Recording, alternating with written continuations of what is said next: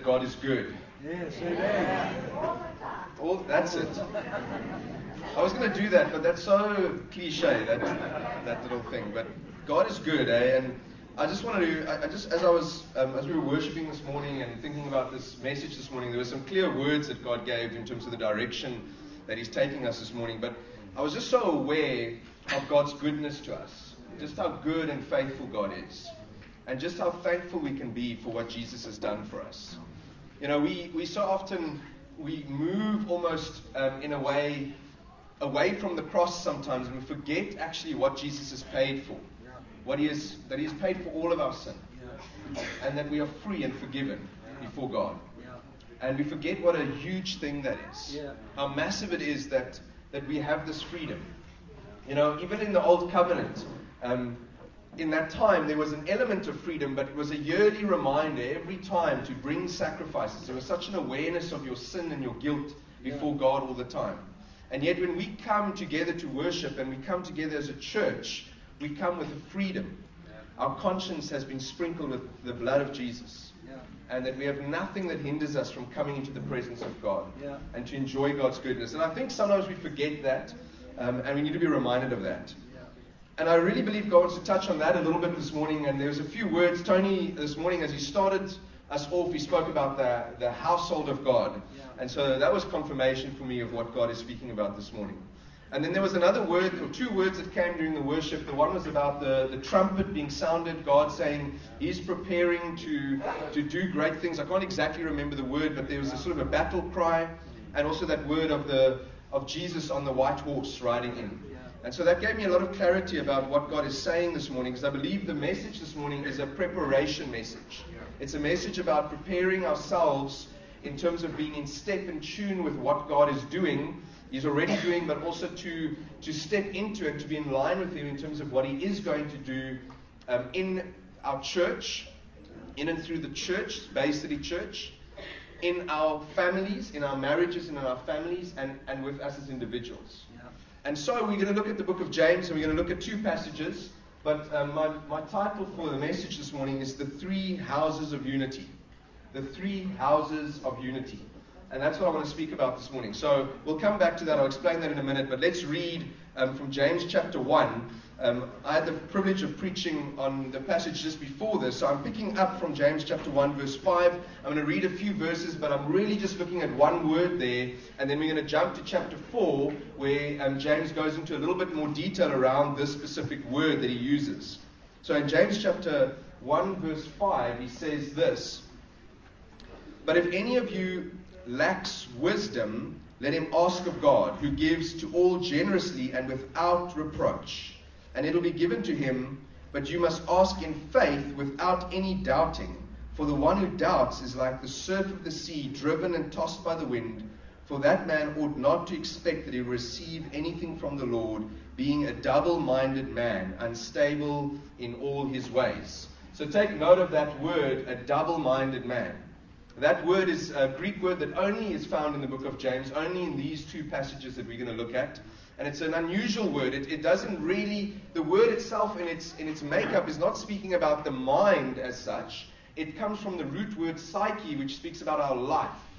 So it's a double life person that he's talking about here. But it's the best way to describe that is to say that someone has got two ways of thinking about life. One foot is going in this direction, another foot is going in another direction. And James is saying here that God is able to give, to provide everything we need. Everything we need. And we can ask Him for anything that we need and He will provide it. The problem is, though, that if we are divided in ourselves about what it is we're asking God for, we will not receive anything from Him. So that's the first passage. And then we go to James. So that's just speaking about us as individuals as we come before the Lord and ask Him. But now we jump to James chapter 4. James chapter 4, verse 1 to 10. So I'm going to read all 10 of those verses and then we will refer back to them. So if you want to follow with me. Listen to the question that James asks. He says, "What is the source of quarrels and conflicts among you? Is not the source your pleasures that wage war in your members? You lust and you do not have, so you commit murder. You are envious and you cannot obtain, so you fight and quarrel. You do not have because you do not ask. You ask and you do not receive because you ask with wrong motives, so that you may spend it on your pleasures. You adulteresses, do you not know that friendship with the world is hostility towards God? Therefore, whoever wishes to be a friend of the world makes himself an enemy of God. Or do you not think that the Scripture speaks to no purpose? He jealously desires the Spirit which He has made to dwell in us, but He gives a greater grace. Therefore it says, God is opposed to the proud, but He gives grace to the humble.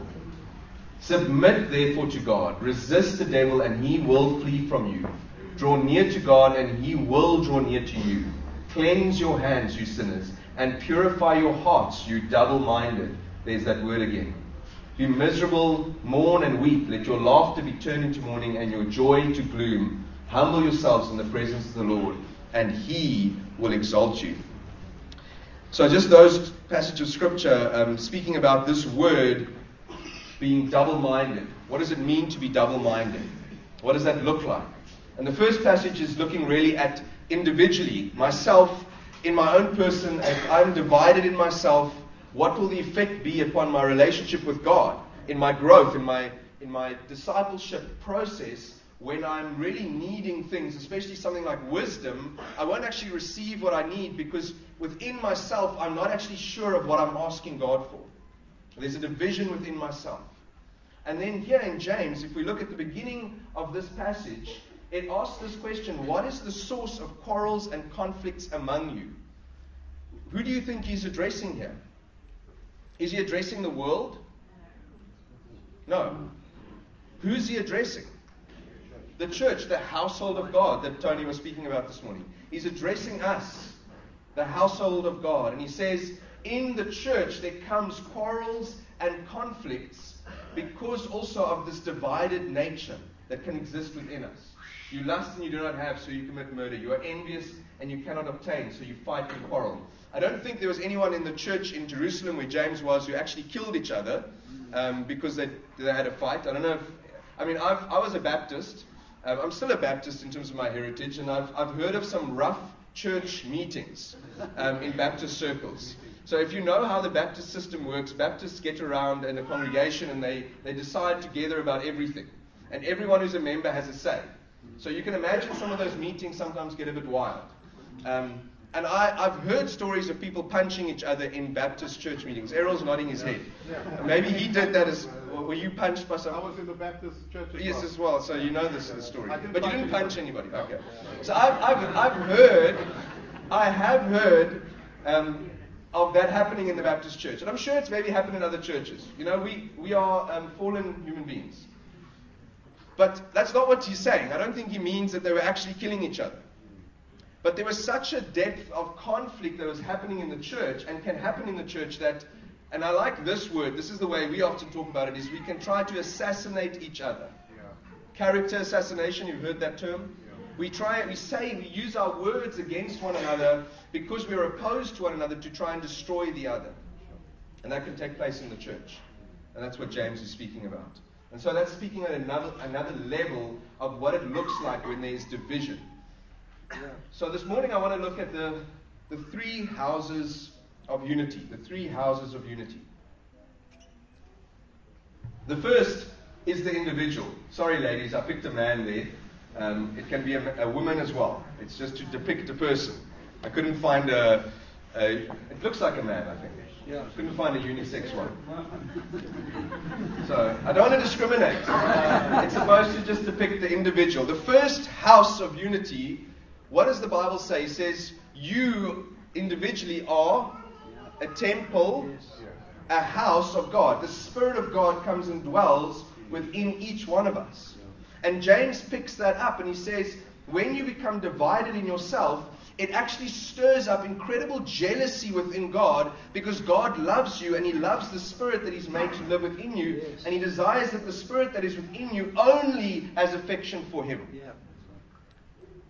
only has affection for him. Because the moment God puts His Spirit in a Christian, what God is doing is He's putting a ring on our finger. Yes. And that ring symbolizes that you are His. Yes. So, up until the day that Roxy and I got married, we were engaged and she had a ring on her finger, but we didn't exchange rings formally. And up until that day, she could have decided, you know what, that's it, I'm not interested in this and I'm not going through with it. But the moment that she made those commitments, she was mine. That was it. And I don't mean that in a misogynistic way. I mean that I knew from that moment, and she knew from that moment, that my affection is only hers, and her affection is only mine. And if I were to see her give affection to someone else, what would it stir up in me? Jealousy. Would that be wrong to be jealous? That would be completely righteous jealousy. So God is righteous in His jealousy when He sees that my heart is lured away by something or someone else.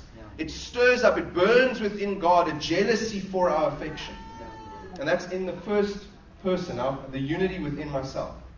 And then there's unity within the home, unity within the family, especially in the marriage, but also in the greater family. It's harder in family, but especially in marriage, there's a great opportunity for unity to take place in family. And then there's unity within the church, within the household of God. And the reason I feel this morning God is saying this is a message about preparation is that it's a powerful thing when the people of God walk and live and breathe in unity. It's an incredibly powerful thing that begins to happen. And so, to me, the sense I got this morning of what Jesus is saying is He's rising up. He's rising up on His mission, and He's busy doing what He's purposed to do, and He's fulfilling that calling, that purpose that He has, is He's actually calling people to join with Him. Yeah. People who are completely devoted to the same purpose that He has. People who are very in tune with God's purposes and are walking and running together. Turn with me for a moment to Philippians. I didn't put all the scriptures up there this morning because I'm not sure yet which scriptures we're going to look at and which we're not. So bear with me in that. Philippians chapter 2. You might know this verse. It's quite a well-known verse from verse 1.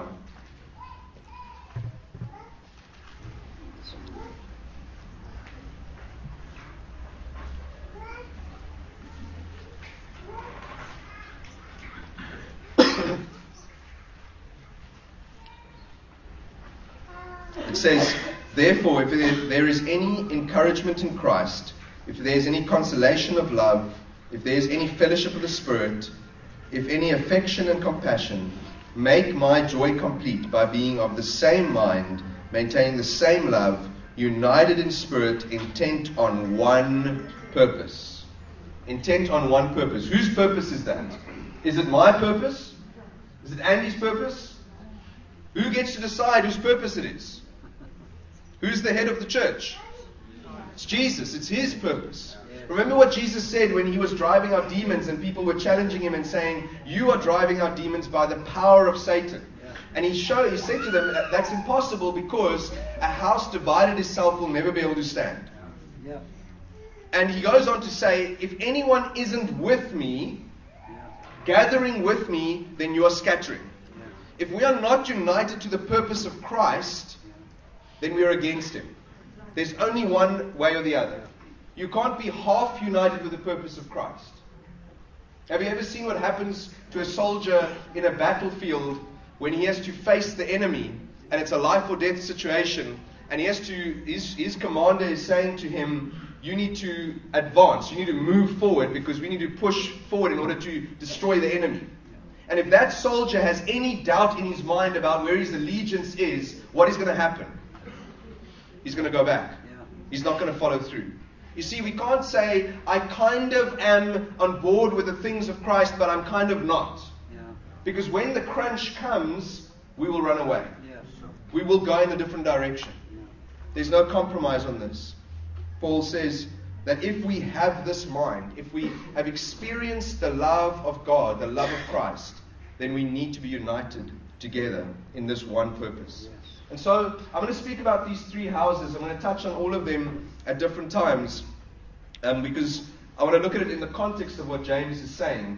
And so the first point I want to make this morning is don't doubt God's goodness. James chapter 1 and verse, I forget what the verse is there. Let's read it again. It says, but you must ask, verse 6. But he must ask in faith without any doubting, for the one who doubts is a double-minded man. That's the point he's making. The one who doubts is double-minded. So the first thing we need to do is we must not doubt God's goodness. We have to know that God is good and that every intention that he has for us is good. Now, I believe that really there's only one way that we become double-minded. It's when our faith is not fully on God. When we don't fully have faith in God, our faith is sort of turned away somewhere into something else. Now that can happen through the enemy planting seeds of fear or doubt or confusion. That can happen. We can come into a situation, we can be faced with a situation, and the enemy can come and sow seeds of doubt and confusion and fear. And so we can be lured away into a different way of thinking. We can begin to say, well, if God really does care about me, have you ever said that? Then he will. And so my mind is turned. I'm no longer sure if God really is good and if God really cares about me. The other way is that we can allow sin to linger in our lives. We can allow sin to remain in our lives and not want to pay attention to that sin. And that sin will breed in us an unbelief in that area of our lives regarding God. And we become double-minded. So the first thing we need to do is we need to put away this idea in our minds that God is not good, that God is not trustworthy. That has come to us maybe through our experiences, maybe through things that you've experienced in the past. It was a powerful word that Errol and Tracy gave to us recently that really resonated with us in terms of what God is doing. And the word was something to this effect, and you can correct me if I'm wrong, because you probably remember it better than I do. But I remember what it meant to me was that it's not going to be the same way that it was before.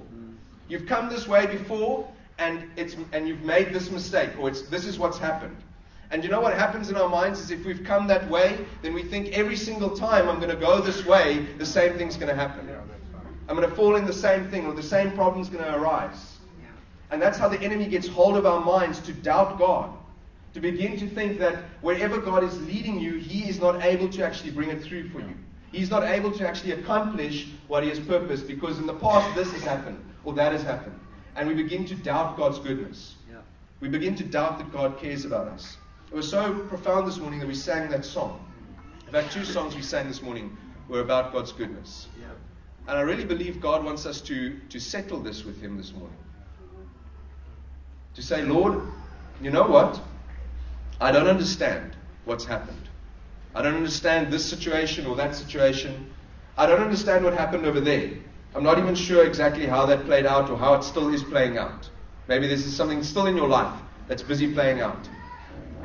But regardless of all of that, Lord, I do not doubt that you are good. I settle in my heart that you are good and that I can ask you for what I need because you are good.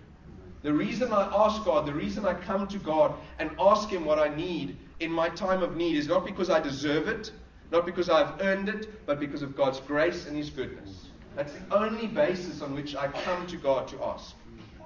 And I receive from him on that basis. If I come thinking that I'm going to receive from God today because I've done something better, then it's my own dead works.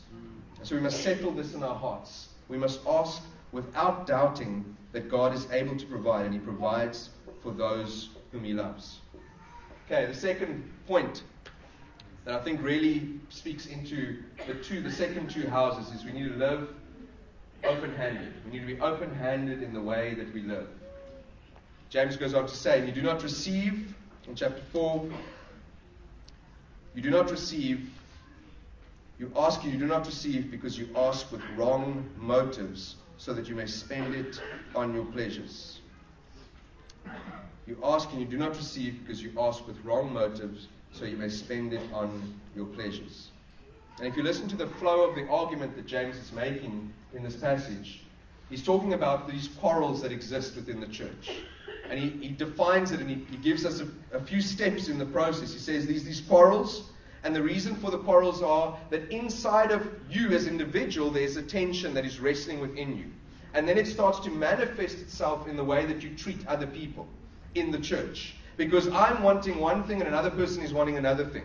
In the middle there, maybe we both want the things of God. We both do want to serve God and worship Jesus and to lift Him up. But on the side here, I actually have a slightly different motive that's turning and twisting that idea to this direction. And over here, someone else has got a slightly different motive. And so we are not finding each other. We're actually fighting with each other. We're actually in conflict with one another. And we are envious and we cannot obtain. And we fight and we quarrel because we do not ask. And when we ask, we don't receive because we ask with wrong motives.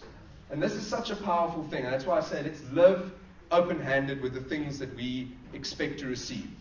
Because if I am absolutely convinced and completely set my identity on God has said that I'm going to receive X, Y, and Z, if that's what it's all about, the thing is with me as an individual, with my own heart and my own frailties, my own sins, I can never be absolutely sure that my motives are pure. I can never be absolutely sure that my motives are completely pure.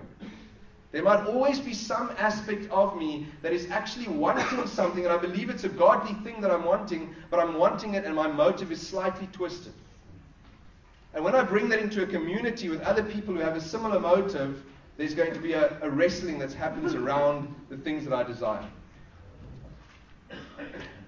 I think it's a powerful picture of how we can relate to one another, especially in marriage. So we look at that second house, how we can be united in marriage. Jesus says in Matthew chapter 18, He says that, again I say to you, that if two of you agree on earth about anything they ask, it shall be done for them and by my Father who is in heaven. If two of us can agree on anything on earth, it'll be done for us by our Father in heaven. I often quote this scripture when I'm preaching at a wedding, because I always encourage people when they get married that your marriage is one of the greatest potential forces for good in the world. Yeah. So married couples, as you sit here, I'm speaking to you now. Your marriage is one of the greatest potential forces for good in the world because of this scripture. Because of this scripture. Yeah. Because in your marriage, you are forced to live with the other person. Sometimes you don't want to. Sometimes it might seem easier to just do your own thing. And sometimes people do that. And they live in the same house, but they actually live separate lives. Yeah. But if you are united to one another in your marriage, you realize something very quickly, that either we are completely united with one another, or it's sometimes better to just do our own thing. Have you ever noticed that? Either we come directly in agreement with one another, and we can walk together with one another, or it might be better for us to just have our own separate lives. And you see, unfortunately, people live that way sometimes. He has his thing, and she has her thing. And they just live their lives. But here's the thing, that when you are in agreement with another person, when you take the time, when you make the effort to come into agreement with another person, what it will reveal, without a doubt, is it will reveal your false motives. Because I cannot be in full agreement with another believer who is in full agreement with God and have false motives. It'll immediately be revealed. Because if we try and agree together, even if we're talking about the same thing, if I have another motive for why I want that thing, it'll be revealed. Because we will not be able to come into full agreement until we both are set only on what Jesus wants. As long as there's still a little bit of what I want or a little bit of what she wants, we will not be able to come into full agreement. However, if we do, wow, what power. What does it say in that scripture? If two can agree about anything on this earth, God will do it. God will do it. So I want to encourage you, married couples, to make every effort to be united to one another. The only way I find that you can do this consistently, and we're not always consistent in doing this, but every time we do, I find that this is the case, is to speak openly together and to pray together. It's the only way to come into unity with anybody, to speak openly and to pray together. Because as we pray, even if I come into that time of prayer, even with my own motives and my own thinking, as we pray, as the Spirit of God begins to stir up, it very quickly He directs us and says, you know what, these things that you think is what it's all about, that's not really what it's about. It's about me. And my focus is drawn back to the center point, which is on Christ. And we can agree together, we can pray together in the power of the Spirit because we're in agreement. There's such power in that. There's such power in those relationships. We can do this with anyone, but I really believe that God has given us marriage as the greatest tool in which to exercise this power, to come into this kind of agreement, and to see things change in our communities, in our workplaces, in our families. I want to ask you, couples who are here, this might be difficult for you, maybe you don't do this regularly, but I want to ask you, how often do you come into agreement with one another? And I take that as a challenge for myself, because there are times, there's seasons in which God says to me and to us, we need to do this every day. And we're not always faithful. Every night, take time to come into agreement. Maybe you need to break bread together, so that you can focus your attention again on why it is you are united. You come in Christ together. And then you talk. You speak about what it is that's on your heart. Because until you speak about the things that are pressing on your heart, you cannot actually be real with one another. You cannot actually engage. So you speak. Just speak about whatever it is that's on your heart. Whatever is burdening you, just speak it to one another. Don't judge each other. Just speak it out. And then begin to pray for one another. Begin to pray together about the things God has called you and your family and as individuals called you into. Begin to pray into those things. Begin to agree together into those things. I think many of you do that, but I think God is saying to you, God is preparing us for a new season, and He's saying we need to actually up our game. And for some of you, maybe you've never done that. And so the challenge is going to be your pride to actually say, I'm going to put my pride aside, especially men, husbands. I'm going to put my pride aside. I'm going to say, tonight we're going to do this. Even if we start small, even if it's just 10 minutes, 15 minutes, but we're going to do this. And it is a profound power as well it has to change my motives even for my own life. When I begin to do this, when I begin to come into agreement with someone else, with my spouse. So we need to live open-handed about the things that we want. In my own life, there's been so many times where I've thought that something will work out in this and this and this way. And it hasn't worked out that way. Yeah. Have you ever experienced that? Are there anyone? Yeah. A bit quiet this morning. Yeah. Speak it. Things don't work out exactly the way that you think it's going to work out. Yeah. And it causes me to doubt, what is God doing, what is God saying? But then God comes back to my motives, comes back to my heart. He challenges my heart and says, what's really going on in your heart? What is really in your heart? And God begins to speak into my heart. There's a parallel passage to this passage in James. We don't have time this morning to go into that passage because it's so involved. It's Romans chapter 7. Romans chapter 7, I'm going to read you a few verses from Romans chapter 7. Just a few. Just to touch on this, because Paul speaks about his own experience of this in Romans chapter 7, of being double-minded at times. I want to just read you a few verses. Romans chapter 7, verse 21.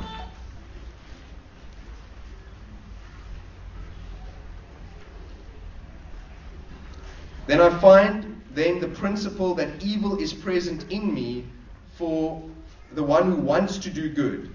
For I joyfully concur with the law of God in the inner man, but I see a different law in the members of my body, waging war with the law of my mind and making me a prisoner to the law of sin, which is in my members. Wretched man that I am, who will set me free from the body of this death?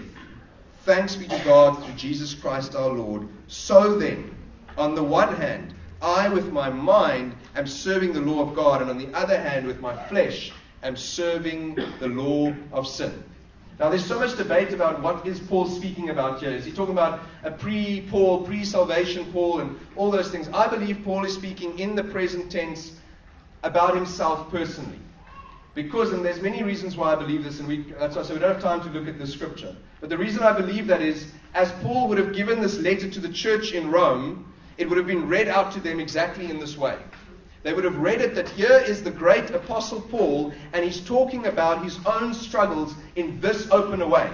He's talking about a reality that there are times when he wants to do the good that God has called him to do, but he doesn't do it. Can you imagine the churches in Rome? And there were many churches in Rome. They were quite divided. Can you imagine them listening to this letter being read and all of the great things the great Apostle Paul has said up to this point? And some of them would have said, well, Paul, you are sort of very low on the law. You don't really emphasize the law much. We need a little bit more law in your life. And then Paul comes and speaks like this, and he says, you know what? I find that there's a reality. That sometimes in my life, I'm double-minded. Sometimes in my life, I really want to do the things of God, but then I find myself doing something else. And he speaks personally about this reality. I think in the church in Rome, when they read this letter and they got to Romans chapter 7, I think there were some people in the church, especially in the Jewish section of the church, who would have gasped. How can you say this? Because the point that Paul was making is exactly to answer this question. Some people were saying, Paul, you don't have enough law in your life. And so what is Paul's argument against that? Is not to say, well, let me introduce some law. He shows them that actually, to get saved, it's apart from the law. And to be sanctified is apart from the law. It's only by faith, by the Spirit of God, and by the grace of God that you can be changed. I cannot come this morning and think, okay, so I'm reading all these things, and so now I need to somehow apply more law to my life. And then maybe I can get it right at some point. Because I want to ask you this question. Maybe you are not struggling with any major sins this morning, so you might be one of those self-righteous people. I'm not saying you are, but maybe you are, who would have gasped at Paul and said, hey, Paul, how can you say this? How can you say that you are double-minded? But what Paul is actually speaking about is a reality of an understanding of our inner wrestle with sin that only becomes apparent the closer we walk with Jesus. The closer we walk with Jesus and we really want to obey and honor Jesus, the more aware we become of how truly sinful this body is that I still have to drag along with me. And sometimes I've got to kick it to get it to do what I want. And so at the end he says, well, thank God that one day Jesus will set me free from this body when he returns. And this is not going to be my forever. But the reason why we sometimes think, well, maybe Paul is speaking here about some pre-Christian condition is because we're not always aware really of how deep our sin goes. So I want to give you a little test this morning. Who of you this morning, getting ready for church or in the car on the way here, experienced a bit of broken unity with your spouse or children as you were trying to get ready? Any of you experienced a bit of that this morning? Yeah, there we go. Some honest people there. So you lost that battle this morning. Some of us lost that battle. I'm putting my hand up. Who of you maybe, you didn't lose that battle. You were fine. You were good. You were pumped. You're coming to church. But maybe in worship this morning, there was a time during worship this morning. Now, don't get shocked when I say this. But there was a time during worship this morning when your attention was not fully on Jesus and glorifying Him. But your attention was on yourself and about something that's in you and what you want and what you're thinking about. Who of you fell at that hurdle this morning? Yeah. Maybe you didn't fall at that hurdle. Maybe you made it all the way through. It was one of those worship times where it was just all Jesus. But then when Tony started to talk about offering, then you lost it at that point. Maybe when Tony started to speak about offering, you were thinking to yourself, I should give more. Who thought that? You don't have to put your hand up. I should get more. Do you know what that's called? It's called dead works. It's sin. Maybe when Tony was speaking about offering, you were thinking to yourself, if I give, how am I going to have enough? That's fear and doubt. That's not faith. That's sin. Maybe you thought, well, look at me. Look at how much I give. In yourself. No one saw it, but inside here you thought, I give a lot. Pride. What Paul is expressing is the reality that we are so susceptible to becoming double-minded in any area of our walk with God. And we need to be so conscious. all the time of how susceptible we are. Because especially as we gather as a church, if I'm not open-handed with what it is that I think is the right way, I will potentially push people in the wrong direction. And the Spirit and the presence of God can be hindered and halted in one moment of me just sort of pushing my own thing. We need to be so sensitive to what God is saying. And the Spirit of God is speaking to us. Let's run through the others quickly. Check your allegiance. Therefore, whoever wishes to be a friend of the world makes himself an enemy of God. When sin, any form of sin, begins to take root in our lives, we begin to grow an allegiance to something other than God. We grow an allegiance in our heart to something or someone other than God. And God calls that friendship with the world. He says if you want to be a friend with the world, you cannot be in perfect intimacy with God. And in fact, it actually hurts God's heart, because He sees it as adultery. If my heart is lured away by a worldly way of doing things. Now that can be any worldly way. It can be the worldly way of lust. It can be the worldly way of pride. It can be the worldly way of wealth. It can be all these different things that lure us away to say, I'm going to live in this particular area of my life. My allegiance is going to be towards money. James addresses that in his book. It can be, as it is in this case, it can be about relationships with one another. And I can say, in this thing, within my church, within my community, within my family, within my marriage, it's going to be my way or the highway. I want to say to many men, and I can speak to the men because I'm a man, I want to say to you, the way that you think that you should rule over your wife is demonic. It's not from God. People have taught you from the scripture incorrectly that you are called to rule over your wife. It is a lie. You are not called to rule over your wife. You are called to be in unity with one another, just as the Father, the Son, and the Spirit are in unity with one another. You are called to serve one another. And if you choose to take that path of trying to rule over, you're going to come into direct opposition with God in the things of God. We need to love one another. We cannot, in our relationships, seek another way. We cannot obey the way of the world. Amen. And then the answer to it. Humbly seek after Jesus. Look at what he says. Jumping back and forth again. Look at what James says as the answer to all of this.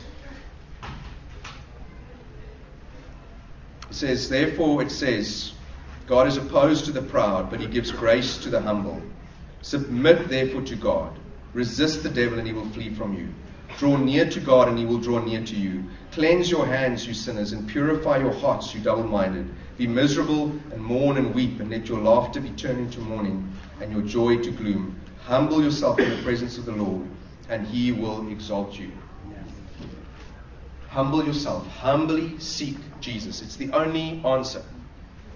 Now, Paul was saying to the Galatian church, where they thought that they had reached a higher level, he says, how did you come to faith in Christ? Was it by doing good things? Or was it by receiving with faith the word that God had spoken over you? And it's exactly the same thing. How are we going to be sanctified as a church to remain in step with God? It's not by any other means, but by humbling ourselves before God. Humbly coming before God and seeking Jesus. I think that when I read Romans chapter 7, where Paul talks about his own struggle of this, I think the reason Paul wrote that in that way was to expose those who would be self-righteous and to be proud. Because the moment they point the finger at Paul and saying, look, the Apostle Paul isn't so great after all. The moment they do that, they actually expose their own self-righteousness. Because what Paul was doing to the church is he was demonstrating what it means to be humble. He was humbling himself before them and saying, do you know what, church? This is the reality of my life, is that I often struggle with being double-minded. I often have this wrestle within me. The enemy comes and plants seeds, and I accept those seeds, and I believe them, and I walk in a different direction. And then I have to check my mind and my thinking about what it is that I believe about God and about who He's called me and His purposes and His goodness. And if we're not open about these things, we won't find freedom. I loved what Caleb and Christian did this morning. And they spoke about men just coming together just to speak about life, to be open with one another, to be real with one another, to humble ourselves before God, to seek Jesus. And sometimes if we cannot find freedom, we really do need to humble ourselves before other people and seek help from them. And say to them, this is where, in my mind, I have this wrestle, this struggle in my mind that I cannot get past. Can someone help me with this? Can you pray with me to help me find freedom from this? And we can do it together. And there's an answer for it. Verse 6. I just jumped over verse 6. Let's just read verse 6 together. It says, but He gives greater grace. He gives greater grace. God's grace is always available. There is always grace. There is always grace. Turn with me in your Bibles. Last verse we're going to look at. Romans chapter 5.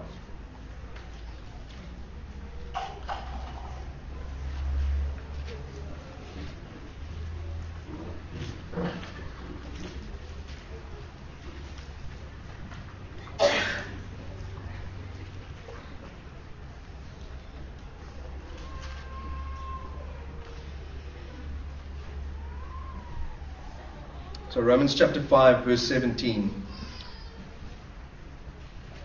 Paul is describing the experience of what Christ has done for us and how that works out in our lives. And verse 17 is actually, Romans 5, verse 17 is the main verse of Romans chapter 5 from verse 12 to 21. It's the center verse. I believe this section is written in what you call a chiasm. So in Greek writing, they often wrote in chiasm, which is different. Now, when we write introduction, body, conclusion. Chiasm is different in that you write your introductory points are your first point and your last point. And then you have your second point and your third point, and your fourth point and your fifth point, and then your middle point is your main point. When you read Romans chapter 5, this verse is the middle point of the whole argument that Paul is making about what has happened from what happened with Adam, how he was sold into slavery, into sin, that we inherit this sinful nature that is in us, which we carry along, we drag this nature along. Even though I am set free in Christ, the reality is I still have this sinful nature, this body, this flesh, that I keep dragging along with me, and every now and then I've got to beat it and kick it and try and coerce it into joining me in what Christ wants for me. And this constant wrestle that I have with this reality, and he comes to verse 17 to make this conclusion, to show us where do we stand in regards to all of this. And he says in verse 17, for if by the transgression of the one, that's Adam, death reigned through the one, much more those who receive the abundance of grace and the gift of righteousness will reign in life through the one, Jesus Christ. Amen. God wants you to reign in your life. Yes. He does not want you to be defeated. He does not want you this morning to think about all the ways in which you have been double-minded and all the ways in which you've struggled with things that plague your thinking and plague your life. And think, well, I will never get to where God wants me because I've always had this reality that I keep dragging along with me. After all of that is said and done, Paul wants us to know that God has given us abundant grace. Just as James said, but he gives greater grace. Greater than what? Greater than what? Greater than your sin. Greater than your struggle. Greater than how big your problem is. You might be sitting there saying, well, I've had this problem for 40 years. God's grace is greater than that. It's greater than the time frame that you're in. Greater than all the opposition you face. Greater than all of the enemy's schemes against you to hinder you and to destroy you and to stop God from fulfilling his purpose in your life. God's grace is greater than that. That when Jesus died on the cross, as it says here in Romans 17, he gave this abundant grace. Abundant grace, so it will cover everything. All of your sin, all of your weakness. All of it. I want you to know this morning that when God looks at you, he sees everything. There's no part of you that's hidden to him. You can't pretend that you're somehow better than what you are. You can pretend to me, I can pretend to you. We sometimes do that. We shouldn't, but we sometimes do. But you can't pretend to God. God sees it all. And he says to you this morning, come and humble yourself before me because I have grace for your weakness. I have grace for your weakness. And if we do not give up on this road, if we do not say at one point, I just can't do it anymore. Because maybe some of you have felt so guilty about your double-mindedness that you've even thought about suicide. There's a great theological writer, a great man of God called J.I. Packer. He was in a church setting which was so full of law that he was at the point that he was about to kill himself because he was aware of this reality that he was dragging the sin with him. It was only when God liberated him to see that there is actually grace. There is actually grace above all of his weakness. That grace did not mean that he can say, well, I'm just going to sin now. That grace is what brought him into relationship with God and with each other so that he could get freedom in the areas that God wanted him freedom in. So that he could lay hold of the things God has for his life. Some of you this morning might even be considering suicide because your burden of sin and guilt is so great. And this morning Jesus is saying to you, there is grace for you. There is grace for you. For all of your weakness, for all of your struggle, for all of your sin, He has given greater grace so that every one of us who are in Christ will reign in this life. Will reign in this life. That's God's purpose for you, is to reign. Not to be defeated, not to be ashamed, not to feel guilty.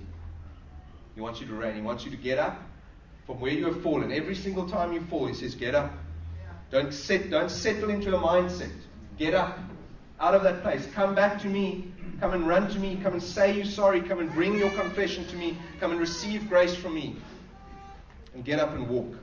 And continue on the path of what God has for your life. Let's stand together as we pray this morning. We're going to go into a time of communion around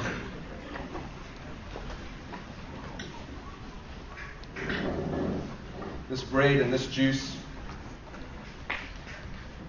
And this bread and juice, there's nothing magical about it. I don't know. I didn't see Errol praying any special prayers over it. It's just bread. It's just juice. But Jesus said that when we do this, we proclaim His death. We remember and we proclaim His death. And what it is that we're remembering and what it is that we're proclaiming is that Jesus gave His body for your body. He took your place. So that all the sin and the guilt and the shame that you should feel right now for the things you have done, Jesus is saying, come and lay it at my feet. I will take it all away. All of it. And it's a symbol of His blood. He said when He shed His blood, He covered all of your sin. The sin of the past, the sin of the present, and the sin of the future. He's covered it all. And He's calling you back into relationship. He's saying to us this morning, before we come and eat this bread or drink this juice this morning, the one thing we cannot do is come here with a double mind. The one thing we cannot do is come here and still have a mindset that I'm just going to carry on. It doesn't matter what your struggle or your wrestle is. All you need to do is say, Lord Jesus, this morning I want to be different and I want to walk in a different way. I want to come before you. I want to humble myself before you so that as I remember what you've done for me, I walk out of these doors different from when I came in. Some of you are struggling with thinking around your finances. Some of you are struggling with thinking around your sexuality. Some of you are struggling with thinking around your marriage, relationships. God wants you to settle those things in your mind. Bring it before Him. Bring it before Him this morning. Don't come and partake still carrying in your mind this wrestle. Come and lay it before Jesus. Come and lay it before Him. So Jesus on that night, He took the bread and He broke it. He said, this is my body that's given for us. And He took that cup and He blessed it. And so as we do that, I'm going to pray for the bread and for the juice. And then you're going to come in your own time and come and partake together in your own time of the bread and of the juice. Let's pray. Lord Jesus, we just thank you this morning again that we can come humbly before you.